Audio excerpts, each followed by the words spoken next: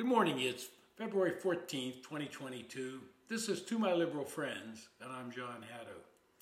I want to talk about the subject that's on everybody's mind these days, and that's inflation. The cost of living is going up, up, and nobody seems to know where it's going to stop. The average U.S. household is spending an additional $276 a month because of inflation. And that's the fastest rate we've seen it grow in over 40 years. Now that's $276 that you could have spent on something else, and that's the average. So who's feeling the price squeeze the most? Millennials? Latinos? The middle class? Well, they're all at the top of the list. Wells Fargo did an economic study on this, and they saw that middle class households were squeezed harder than any other group, with prices up 6.7% in December. That's a half percentage point higher than the lowest and highest income brackets. Transportation costs were decisive here.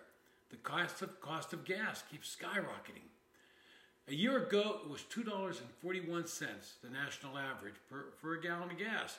Today, it's $1 higher, $3.42. And its price keeps going up. Higher earners tend to buy new cars, and prices for them climbed at a slower rate, but used cars are skyrocketing, and that's where middle class and lower incomes buy their cars.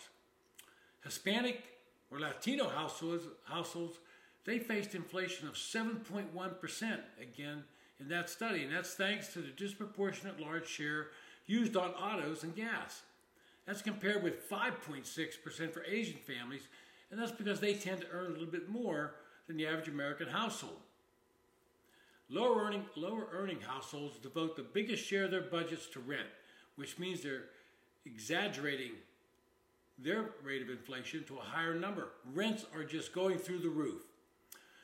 The millennials, though, in the 35 to 44 age, saw their costs rise 6.9% in 2021. That's higher than any other age group, though the rate for younger groups was slightly less. Those aged 65 and over experienced 5.8% inflation. In large part, their spending went toward health care, 16% versus 4% for those under 25. So health care factors in when you're my age group, those over 70. Inflation's ripple effect just keeps going right through the economy, and it affects different groups a little differently. An analysis of auto lending by the New York Fed economists found that surging auto prices offset the drop in interest rates, translate to an 8% jump in the monthly payment for a typical new auto loan borrow to $418 compared to a lower number in 2020. And so if you're paying more for gas and more for the car you want to buy, your transportation costs are going up. And any consumer that was unlucky enough to have to buy a new washing machine, well, they saw a 12.1% increase last year. So what's the president doing about this? He's suggesting we spend more money at the federal level, that we pump more money into the economy. And any sane economist knows that that causes more inflation. You can't just keep printing money and throwing it out there. At some point in time, there has to be fiscal responsibility. Now, what do the producers out there in the economy do? Now, they're aware that inflation can cause a decrease in sales, so they have to get creative. Now, I'm old enough to know, and I've talked about this before, when you used to go to the store and buy a half gallon of ice cream, and it cost whatever a half gallon cost at that time. But over the years, as prices increase, producers figure, okay, he's only willing to spend X number of dollars for a half gallon, for whatever package of ice cream he's going to buy. So suddenly that half gallon became 1.75 quarts. And today, if you go into a store for major brands, you'll find it's 1.5 quarts. So the price doesn't go up, but the amount you get goes down. Well, that's a little trickery that producers have, trying to make consumers feel like they're not paying more.